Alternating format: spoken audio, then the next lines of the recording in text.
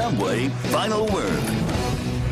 And welcome into the Subway Final Word. We are all remote here. Everyone's doing it from the comfort of their spaces. I'm Jenna Harner, joined by our always esteemed panel, Mark Madden from 105.9 The X. Mark, how's it going? I would like to suggest that Adrian Wojnarowski of ESPN take the time he has because he's suspended to get his charisma bypass surgery reversed. And from AM 1250 The Answer, John Steigerwald. John, how's it going? Good. I'm ready for some spring football because I think that's all we're going to get. Ready for whatever sports come our way whenever they do come our way. And from our friends and partners at DK Pittsburgh Sports. There we go. I'll get back into it some way. Dejan Kovacevic. Dejan, how's it going? Easy for you to say, Jenna. Blame that one on the Zoom. That's what everyone else does, right? Just, the Zoom threw me off. Just a little glitch. That's it. That's all that's happening here. Well, we got a whole lot to talk about today. Training camp for the NHL for the Pens starts on Monday, just, a couple hours away. It's kind of crazy to believe. And then games, they're less than 3 weeks away, that opening series against Montreal for the Pens. But I think one of the big questions that everyone's wondering, who's better than the Pens? Who has more of a chance of success? Is there a team that does? Mark, I'll pose this one to you to start off here. I think the single biggest threat to the Penguins is the Boston Bruins because they have a deep team. They have talent up top with the Bergeron line, and they grind it up. They wear you down. They would be the toughest nut for the Penguins to crack in a 7-game series. The Penguins usually struggle at Boston. Obviously, home ice won't be a factor in these playoffs. But I think the Penguins' biggest obstacle is that they slid back to that 5th seed. They're going to have to beat 3 great teams just to get to the Stanley Cup final. Usually the seeding doesn't matter that much in hockey, but now that they're reseeding after every round, getting the number 1 seed in that 4-team round robin that starts the playoffs, that is pure gold. That will mean so much. The way it is with that reseeding, your bracket can't get busted. The Penguins are going to play tough team after tough team after tough team. There is a lot of competition in the Eastern Conference, especially. John, I'll pose this to you. What's the Pens' biggest obstacle? Well, I think you have to pick the Bruins. I go along with Mark just because they look like the best team in whatever we had there of the regular season. But, the usual suspects are in there. The Capitals, Tampa Bay is going to be good. The main thing for the Penguins is it's themselves, I think, and that's for all the teams, is to be able to stay healthy through the playoffs. They've had a long layoff. All the teams are pretty much healthy except for the teams that have lost players for the season. But the Penguins, one bit of good news for this is getting Getzel back after he was supposed to be out probably at least until late into the regularly scheduled playoffs. So I just think it's if they are able to play it, which I have my doubts it's even going to be played still, but if they are able to play it, it's a great tournament. Whether or not it's the actual Stanley Cup, I guess they'll give the trophy away, but there's no one team out there that I think you can pick for the Penguins. They just better be ready to play because, as Mark said, there's a bunch of them in there that can beat them. And just the amount of parity, too. I think that's what's going to be so exciting. This really, you don't want to say all the time pretty much any team has a shot, but really a lot of teams have a shot. Dayan, who's better than the Pens right now? On paper, the Tampa Bay Lightning are better than everybody, but it doesn't matter. Because as we saw last year, they were better than everybody, and then they got swept in 4 games by a franchise that had never won a playoff round before in Columbus. So the Lightning also have gotten some bad news in the last couple of days, and that Steven Stamkos is going to be out for the first part of camp. Stamkos is often hurt. That's probably not a minor thing, especially considering who he is and what he means to them. So I'm with Mark on Boston, but I'm not ready to write off.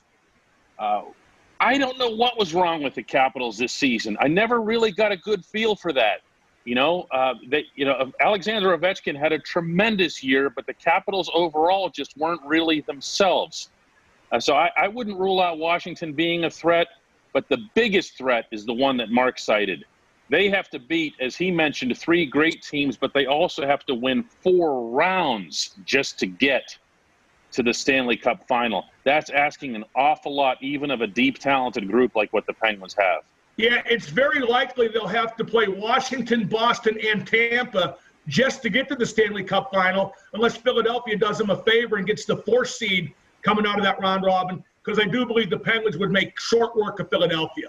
Yeah, but the Flyers were the hottest team in the league too, Mark. You saw that in February and March. 4.5 months ago. Yeah. Well, and but that's still this the season. other teams also have to play 3 good teams. So, Oh yeah, you're gonna see a bloodletting in all directions, I believe. Like Jenna said, like there's the parity. Space, not like the Penguins space. The Penguins in that number 5 seed. That 5 seed is tough. Yeah. There are probably 5 teams that can win the Cup, and the Penguins will have to play 3 on route just to get to the final. But you know what, Mark? When they've won their championships, that's always been the path too, though, hasn't it? Except when they played Minnesota in the first final, who were under 500. Okay, well, we're going back to 91, but yeah. Every rule, but that reseeding, I can't emphasize enough how much the top seed has because of the reseeding every round, and as a result, the number 5 seed ain't got no advantage. The brackets can't get busted. It's going to be rough, but the Penguins are capable of it. No question. If there was a team that was capable, again, exactly, it's the Penguins. Well, we're going to take a quick break here on the Subway Final Word. Coming up in a little bit, we are talking some baseball and if championships should or shouldn't have asterisks next to them this season. Again, reminder that your Subway is open for delivery and takeout. Stick with us. We'll be right back.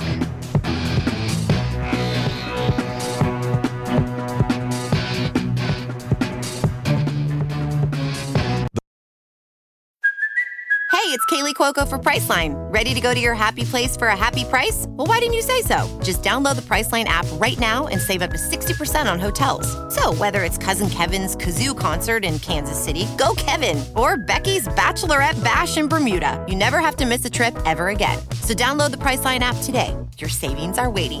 Go to your happy place for a happy price. Go to your happy price, Priceline.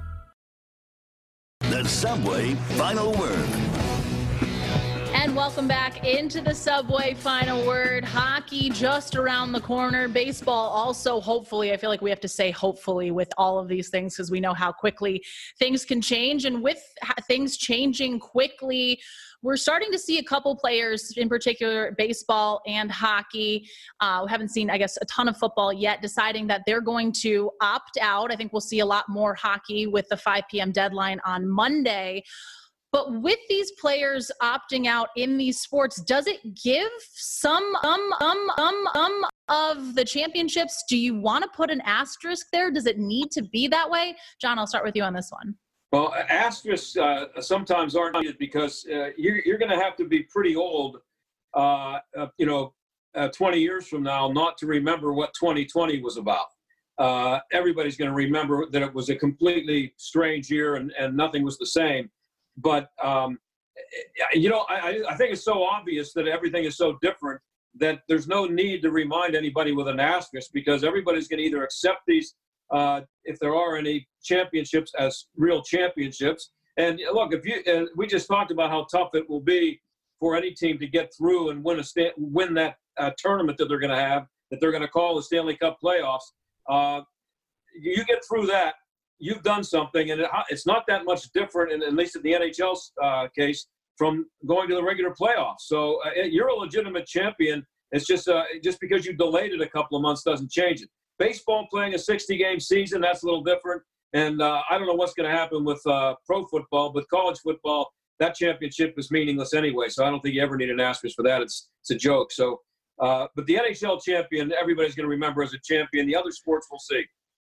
And it's just so interesting because I feel like the players opting out is kind of just this first little step here. There's so many more things that could go wrong, that could happen. Obviously, we don't want to think entirely negative, but you got to be a little bit realistic with it. Dan, I'll go to you here. Is there a need for an asterisk at all?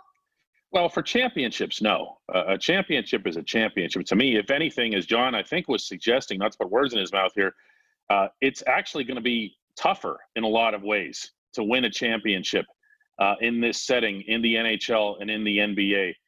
For individuals, that's a little different. I've seen projected home run totals in Major League Baseball of like 6 or 7 for some of the game's biggest sluggers. That's going to be one where people are going to look at the back of a baseball card and go, what in the world was that? Well, that's what. They didn't play very many games. But to knock anybody, especially from the standpoint of you mentioned the opt-outs, Jenna, to me, you're going to end up, I guarantee you this, in all sports, you're going to end up with a higher participation level, even with the opt-outs, just from the standpoint that everybody's had these 4 months to completely heal and get healthy than you would in a normal playoff or a normal setting.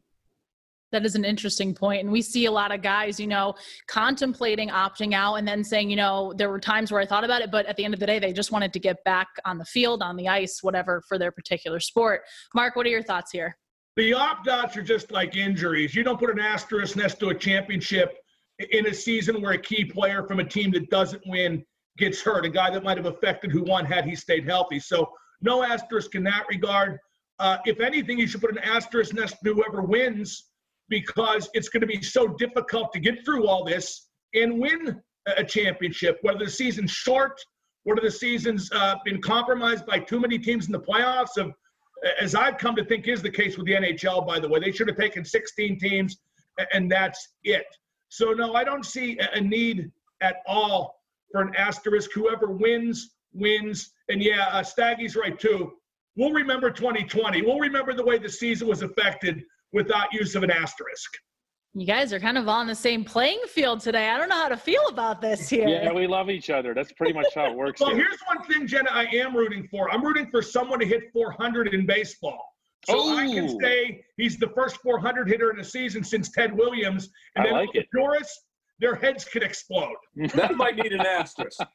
Then we might bring the asterisk in. No, it's a season. We've already agreed it's a season. 3.1 plate appearances per your team's game. That's all you need. It's the only thing that's in the rule book. Mark's completely right on this. Amen. Well, you mentioned baseball. We're moving right on to baseball. We'll kind of keep this one a little bit quick. But who is going to be the biggest key to success on the field for the Pirates this season? Dan, we'll start with you. I mean, there are obvious guys that you expect, to perform really well. Brian Reynolds, Josh Bell, Kevin Newman. For me, the biggest variable on the team is Joe Musgrove, because I think he's going to be kind of the swing vote on the rotation. Trevor Williams is a steady guy. Mitch Keller has a lot of potential. And there's a reason he's been seen as a top 10 prospect in all of baseball.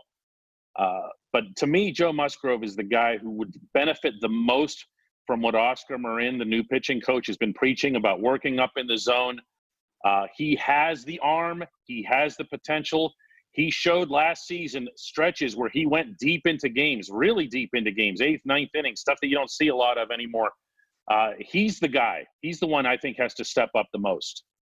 Mark, who do you think? Well, obviously pitching in general is the key. And I think if every Pirate pitcher has a career year, they might finish 500. But I looked at their stats, and only one of them has ever had a career year worth anything. That was Trevor Williams a couple years back. These guys are career bums, or in the case of Mitch Keller, a guy who hasn't had the chance to mine his considerable potential. So I just think there's no way out. I think this is a 25-win team at best, and that's even if some of the pitchers have a career year. John, are you kind of on the same playing field with pitchers? Is it like a different guy for you? I'm going to go with Polanco. He's kind of the forgotten man. He only played, I think, 42 games last year. He's going to be 29 years old in September, so he's not a kid anymore. He's supposed to be, at this point, 4, 5, 6 years ago, we were hearing he was, they were talking about him in the same breath as Dave Parker, people like that. He's not that, but with Marte gone, they need to make up some of that, and he's going to have to do it, and he's going to have to be able to play some defense in right field. But I think if they could get him to show some power, and maybe 6 or 7 will lead the league, but if he can put together something that looks like a 20 or 25 home run season in a regular 162-game season, then that makes up for what they lost with Marte, and it also might make the games a little bit more entertaining. And the other thing is, this guy still could be part of their future. At some point, he's got to show that he's not just a bust, which as of right now, That's what he is, a bust. Well, we just got a couple weeks until we'll hopefully see this all in action. We're going to take another quick break here, and when we come back, your final word. Stick with us.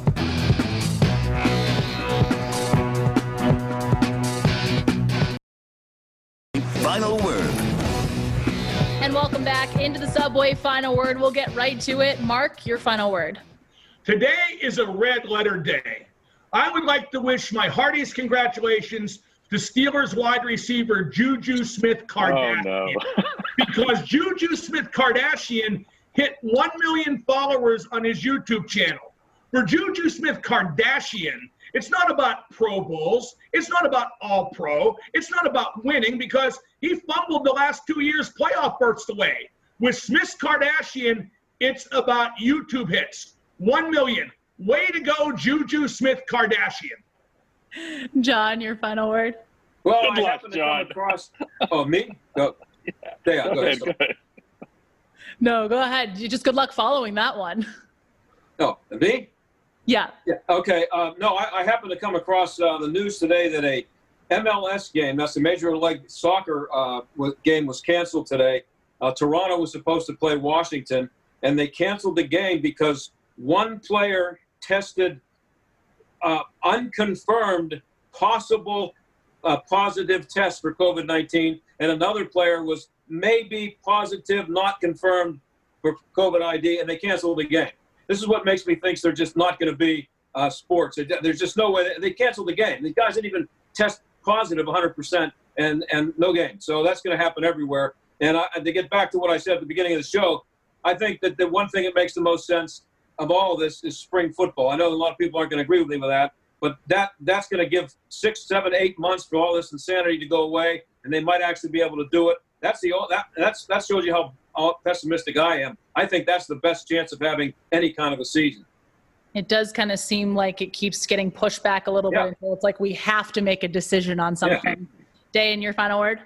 The only thing that has me more uneasy than John having to spell out that MLS stands for Major League Soccer is the fact that Major League Baseball players are going to be getting on planes and traveling around their schedule is as if it's just a normal year. I'm surprised there hasn't been more fuss about this. The Pirates are in St. Louis twice in a span of 13 days. They play a 2-game series in Minneapolis, a night game and a day game. They could have played both of those on the same day. Whoever made the schedule was stuck in 1965 and had no idea what happened here. Mark's talking, and rightly so, about the risks that the NHL is taking by having individual camps instead of getting everybody in the bubble at the same time. Wow. Well, look what baseball's doing. And that's unlike what John is talking about is the perception. That's reality. It is going to be a very interesting couple weeks. It feels like we're so close, and who knows what's going to happen. And, things can change at the snap of a finger. Yes, so far. We're staying where we are for right now. We'll take it. Well, thank you so much for tuning in to the Subway Final Word. Be sure to stick with us. Check us out on social media. Have a great night.